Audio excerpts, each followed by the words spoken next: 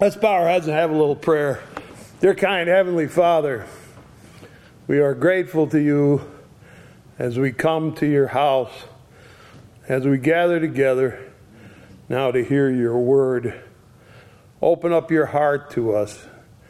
Give us everything we need, we ask. In Jesus' name, amen.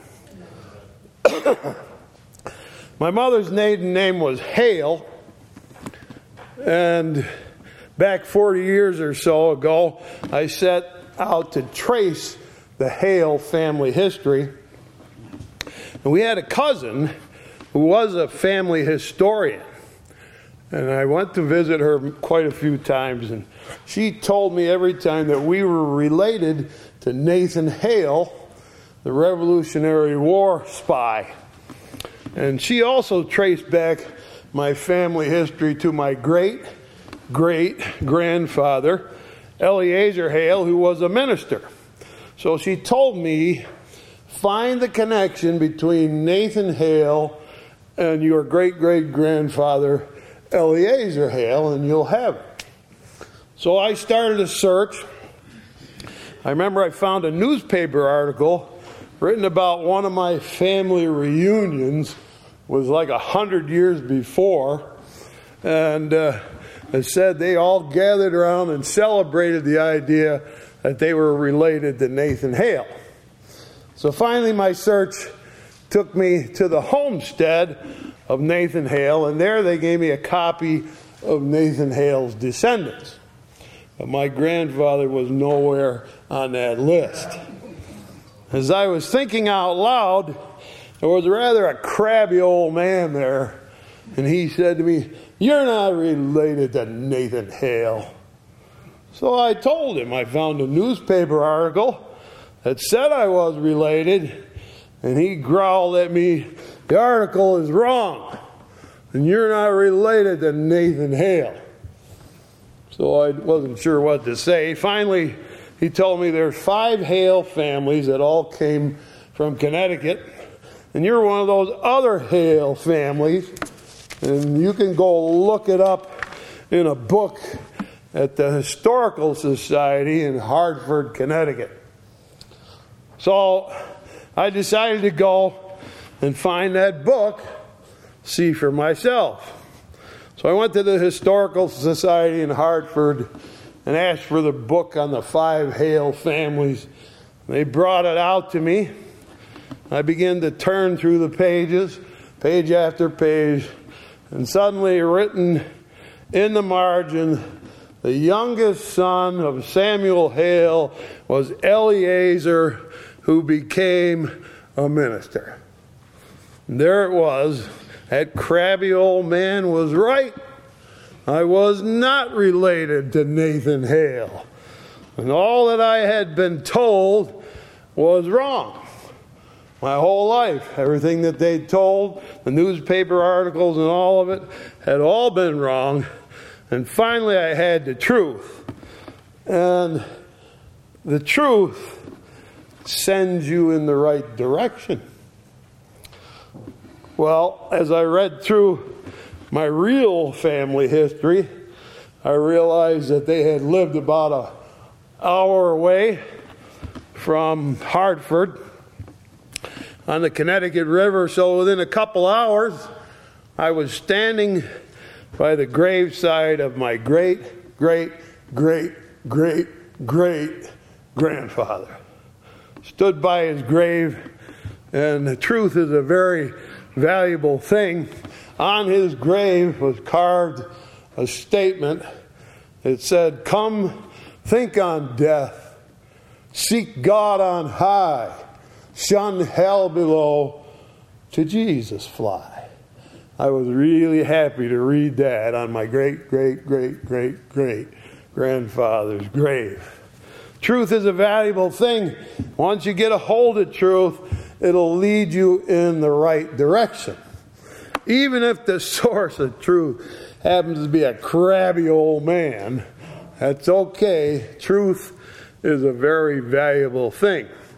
When I finally got the truth about my family history, I was able to trace back 8 generations, and it was good. to know the truth. In our text today, the truth is being questioned. And the outcome of the story will depend completely on who accepts the truth and who rejects it. Now, we've been going through John's list of Jesus' parables. He handpicked a few miracles out of the hundreds that Jesus did with the purpose of pointing out something special about Jesus. Of all the miracles that John records, only one was actually requested. You recall the nobleman came and asked Jesus to heal his son. All the rest were initiated by Jesus himself. Jesus decided to turn the water into wine. Jesus decided to heal the lame man by the pool. You remember at the feeding of the 5,000, it said Jesus knew what he would do. And Jesus walked on the water. He decided to do that. As Levi talked with you last week, he walked to the disciples in the boat. So now in John chapter 9, we will begin the next miracle that John records, John chapter 9, and no one will ask Jesus to help. He will decide it on his own. John chapter 9, I begin reading at verse 1. As Jesus passed by, he saw a man which was blind from his birth. But here's a man, he's sitting on the side of the road. And when you look at him, you can see that his eyes had never developed. Obviously, he was born blind. And so he sits quietly by the road. Now, it is a Sabbath day, and even beggars aren't supposed to beg or cry out loud on the Sabbath. So picture this fella. He's sitting quietly by the road, and Jesus and his disciples come passing by, and it says Jesus saw him.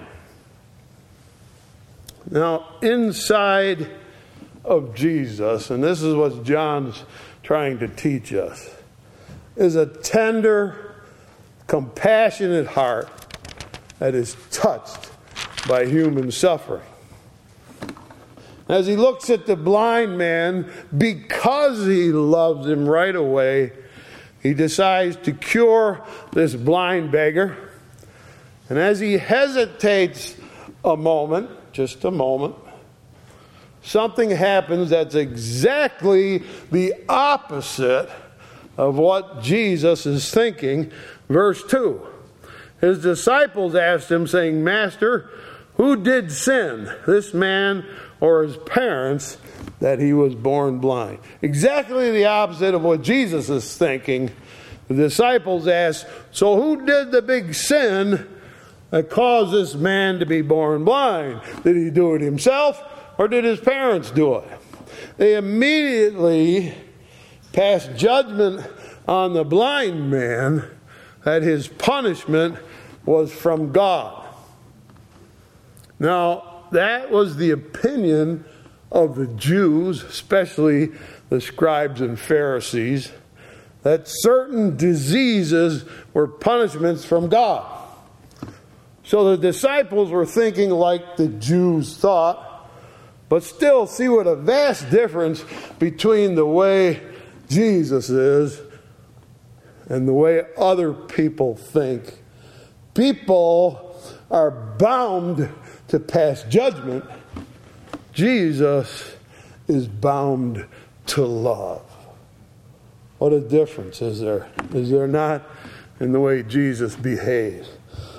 Jesus answered, verse 3, Jesus answered, neither hath this man sinned, nor his parents, but that the works of God should be made manifest in him. I must work the works of him that sent me. Well, it is day, the night cometh when no man can work. As long as I am in the world, I am the light of the world.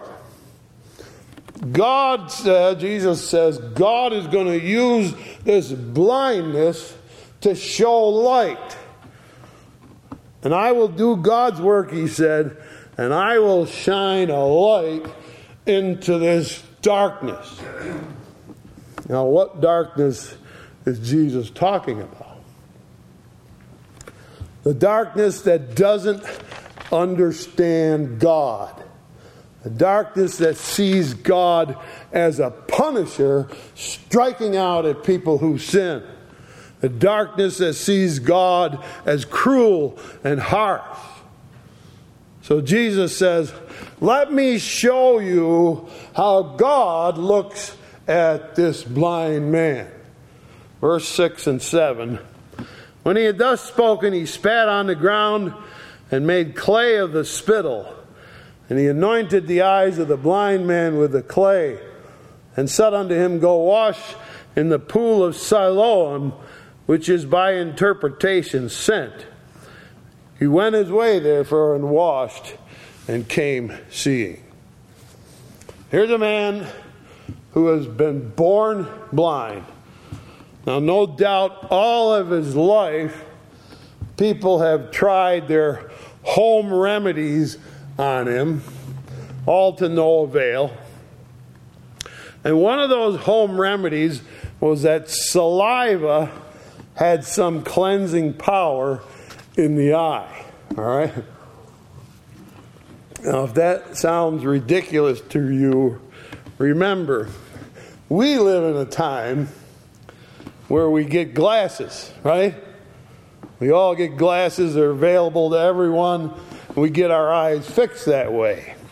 Back then, there's no such thing. Imagine this morning if we collected all your glasses at the door. How'd you be doing right now? Some of you could hardly find your pew if you couldn't have glasses, okay? You wouldn't get along very well. So, anything back then that offers hope, you're going to try it. Even spit. Even spit. So why does Jesus make mud out of spit and dirt and put it on the man's eyes? And for that matter, why does Jesus tell him to go wash in the pool of Siloam? Couldn't Jesus just heal the eyes outright? Yes, he could. He did it lots of other times. And understand, the mud on the man's eyes had no effect on the cure. Didn't do anything. Neither did washing in the pool of Siloam have any effect on the cure. What cured him is strictly the loving heart of Jesus moving in compassion towards that man and healing his eyes. Jesus didn't need mud. He didn't need water.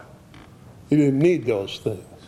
So, why use the mud, and why send him to the pool? That's a good question. The blind man would recognize the mud on his eyes as an attempt at a cure. You probably have already experienced similar things. And so as Jesus comes to him, he asks, "Who are you? A physician?" And Jesus answers, "My name is Jesus. I'm putting mud on your eye."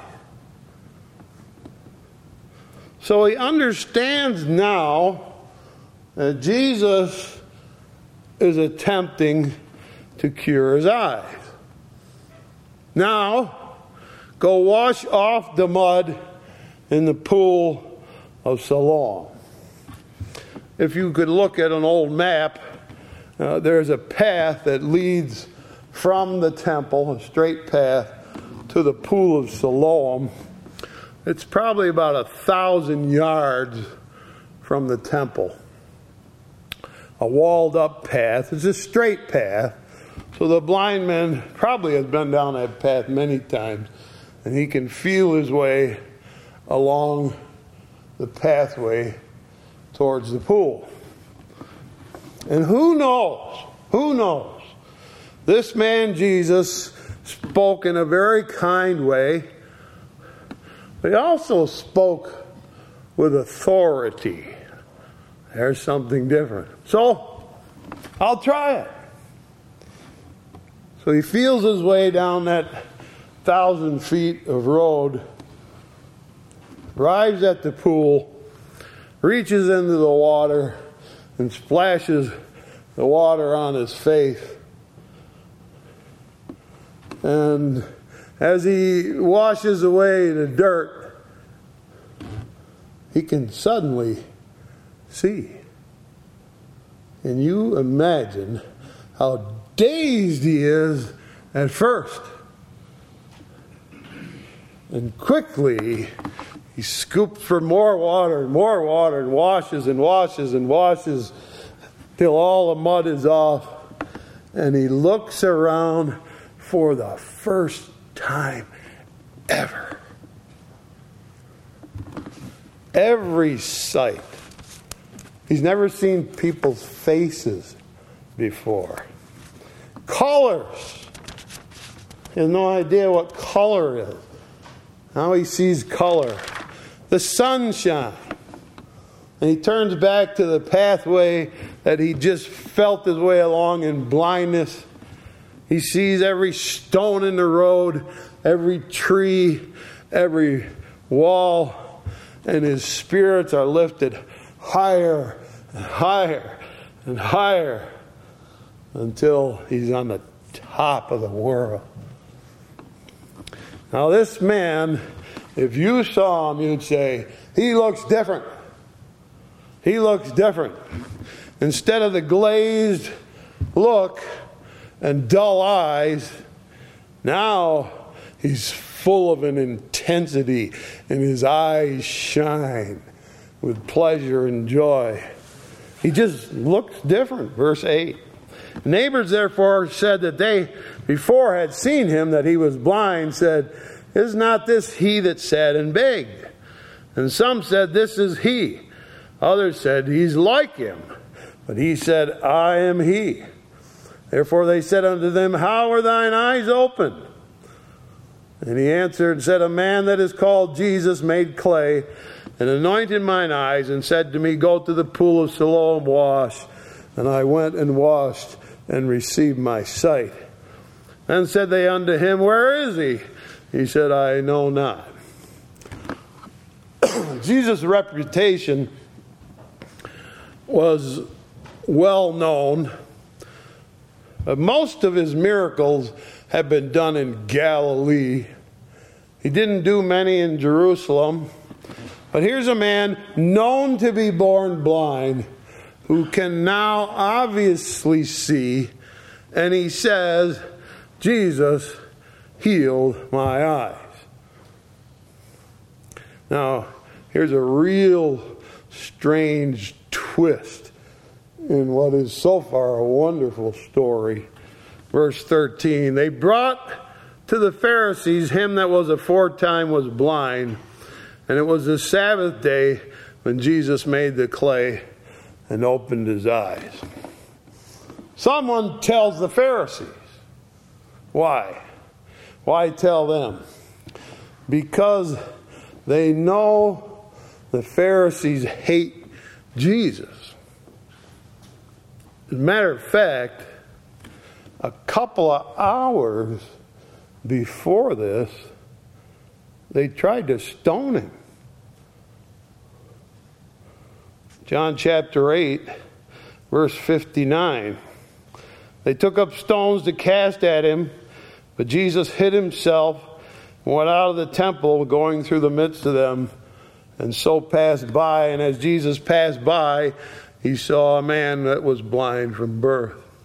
Jesus had the ability to reach into people's minds and cause them to be unable to recognize him.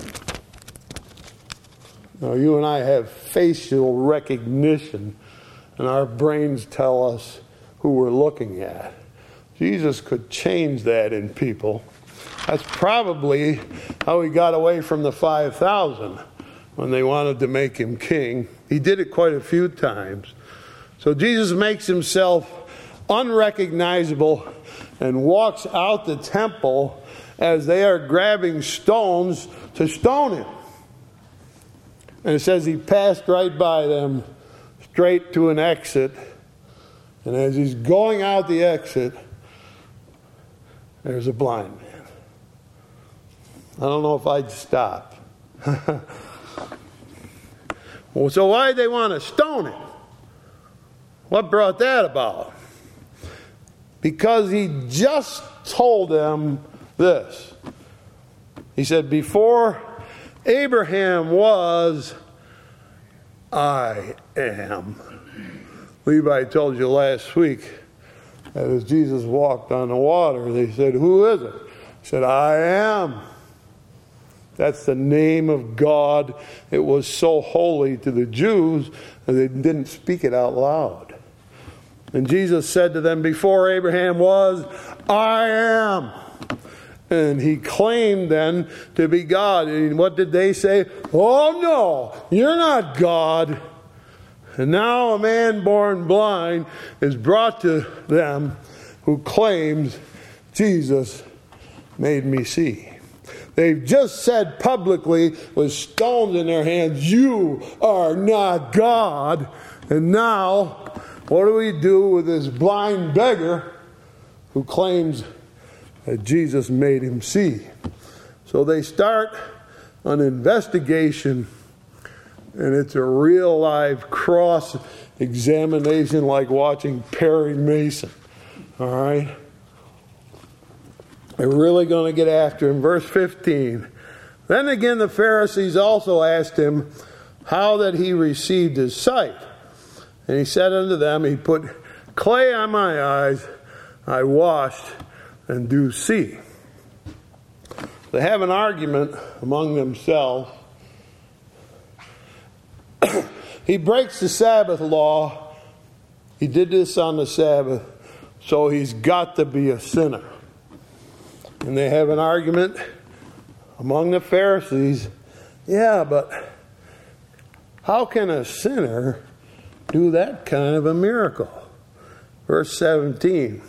They say to the blind man again, what sayest thou that he that opened thine eyes? And he said, he's a prophet.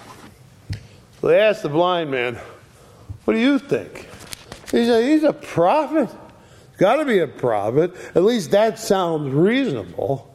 Prophet is someone sent from God, so he has to be a prophet. So the Pharisees say, you know what we think? The whole thing is a scam. Call his parents. We'll check and see if he really was born blind. Now, the parents are afraid, because the Pharisees are obviously anti-Jesus. So they say, don't ask us. We don't know anything. He's old enough to speak for himself. So the Pharisees call the man back and they say this. All right, you can see. God healed your eyes. Not this man that's a sinner. So praise God that you can see and forget this Jesus. Verse 25. He answered and said, whether he be a sinner or no, I know not. One thing I know, that whereas I was blind, now I can see. He said, I don't know all about Jesus, but I do know one thing. I used to be blind, now I can see. They decided that Jesus was a sinner, just like they decided the blind man was a sinner. They had them both sinners. So they pressure the blind man. They're going to get you to back down a little there, buddy. Here we go, verse 26. They said to him again, what did he to thee? How opened he thine eyes? And he answered them, have I told you already, and you did not hear? Wherefore would you hear it again? Will you also be his disciples? And they reviled him and said, thou art his disciple. We are Moses' disciples. As for that, God spake unto Moses, we know, but this fellow, we know not from whence he is. The man answered and said, why, herein is a marvelous thing, that you don't know whence he is, yet he hath opened my eyes. Now we know that God heareth not sinners. If any man be a worshiper of God and doth his will, him he heareth. Since the world began, it was not heard that any man opened the eyes of one that was born blind. If this man were not of God, he could do nothing. He's a wonderful fella, this blind guy. I want you to notice the progress of the blind man. At first, all he knows is Jesus' name. That's all he knows. Who healed my eyes? Jesus. First thing he knows is Jesus' name. Then he goes to Siloam, washes off the mud, and he conceives, which he thanks Jesus, gives Jesus all the credit. So, secondly, I know that Jesus is a healer. When they question him, what do you think about this, Jesus? Third thing he says, Jesus is a prophet. He's sent from God. And then a reasoning process in his mind begins. God hears people who worship him. In the history of the world, no one ever healed a man born blind. Therefore, this Jesus must come straight from God. Perfect logic.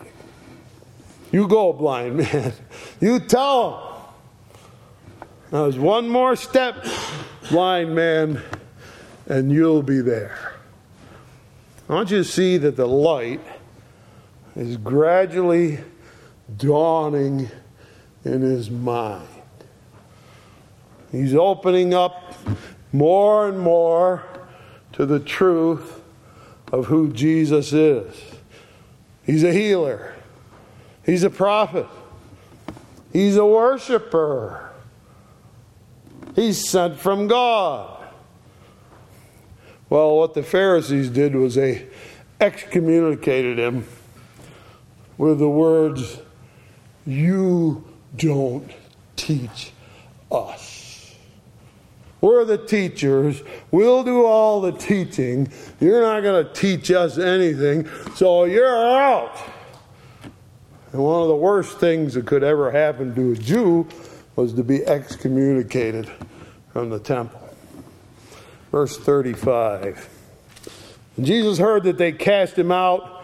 When he found him, he said unto him, dost thou believe on the Son of God?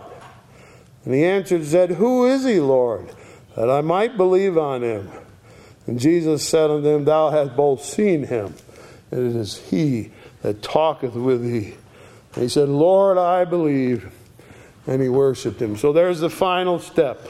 All the light now comes into his mind. Jesus is, yes, a healer. Jesus is, yes, a prophet. Jesus is, yes, a worshiper, and he's sent from God. And the next step, Jesus is God. He's God in the flesh, doing God's will down here on earth, helping people to understand who God is, how God behaves, and what God thinks. The blind man's progress towards the light is based on one fact that he refused to let go of. I used to be blind, and now I can see. But there's a tragic end to this story, down to verse 39. Jesus said, "For judgment I come into this world, that they would see might not see, and they would see might be made blind." Some of the Pharisees which were with him heard these words, and said unto him, "Are we blind also?" And Jesus said unto them, "If you were blind, you should have no sin. But now you say, we see. Therefore your sin remaineth." That day, when Jesus said, "Before Abraham was, I am," the Jews took up stones to stone him, saying, "Oh, no, you're not. You are not the Son of God." When he healed the man born blind, they said, "He's a Sabbath breaker. He must be a sinner. God healed your eyes, not this sinner Jesus." And then, with perfect logic, the blind man says, "God doesn't listen to sinners. Not since time began was it ever heard that the eyes of a man born blind were opened. Therefore, Jesus came from God."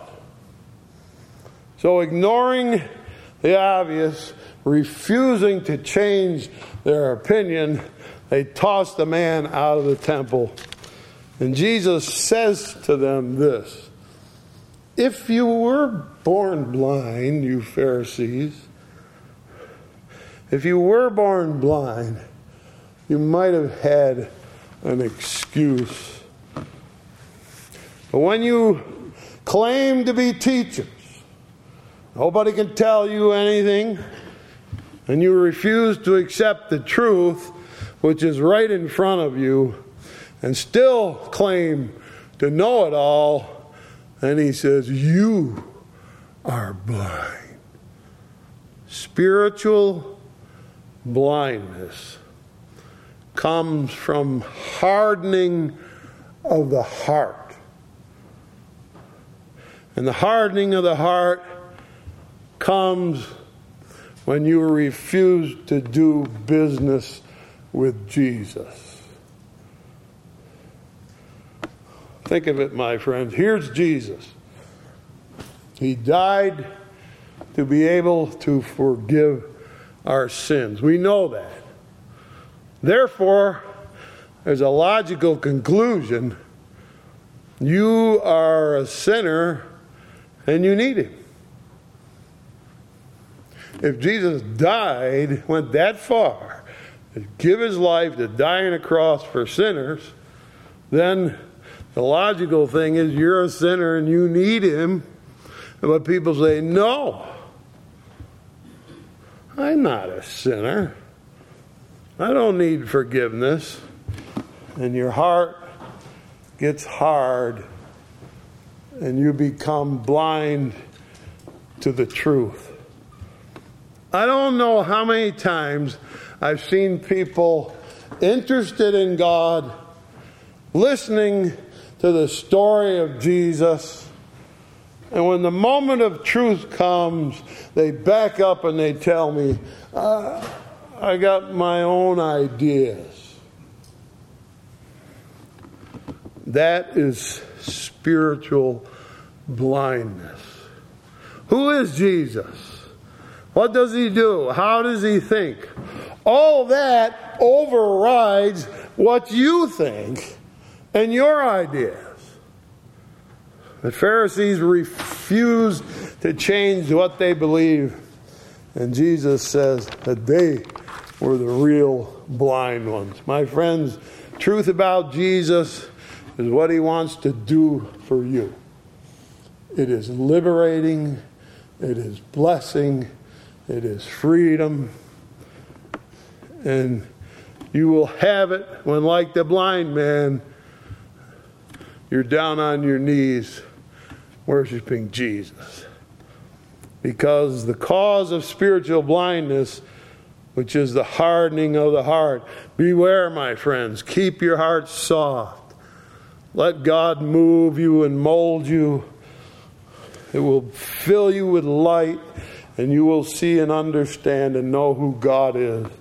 The blind man's gradual grasp of who Jesus is stands in stark contrast to the Pharisees' rejection of Jesus, their refusal to accept the obvious. Once I was blind, and now I can see. Would set them at odds with Jesus until they grew to hate him, and the hardness of their heart was so hard that they hated him till all that was left in their mind was murder. Next week, a stunning miracle, and Jesus seals his own faith. Shall we pray?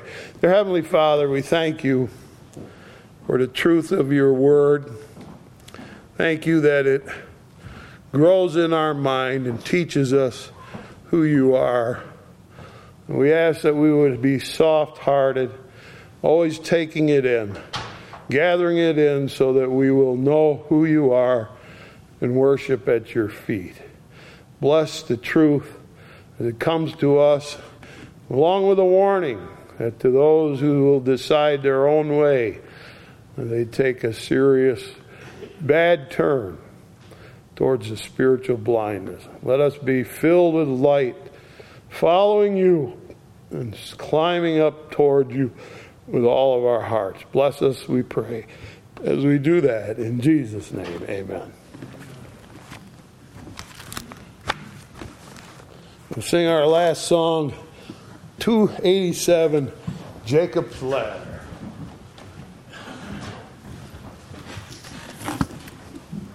Standing as we sing, page 287, Jacob's Ladder.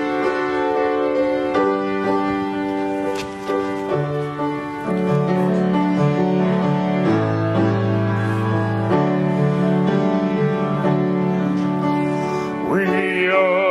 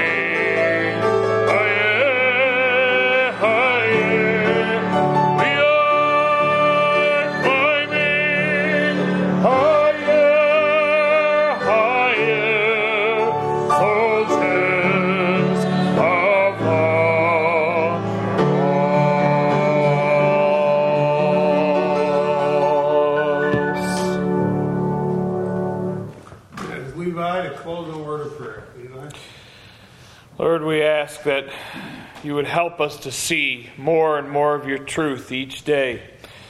Help us to know what it is we ought to do. Shed the light in our hearts. Take away the dark places. Help us to see more and more of what you have for us. May we see and accept the truth and have soft hearts and not hardened hearts. We ask for these things. We ask for your help in every situation, whatever it is that comes in our life. May we love you more and more each day, serve you more and more. We ask for these people in this place and out there in their homes and their vehicles, wherever they might be. Lord, watch over them, protect them. Bring us all back to this place as we long to do and be together. We are thankful for your hand on us. Watch us through this time. Put a special help and a guide on us, we pray. And we thank you for your blessing that you are with us always, even to the end of this age. We just pray for these things and all these people. In your name, amen.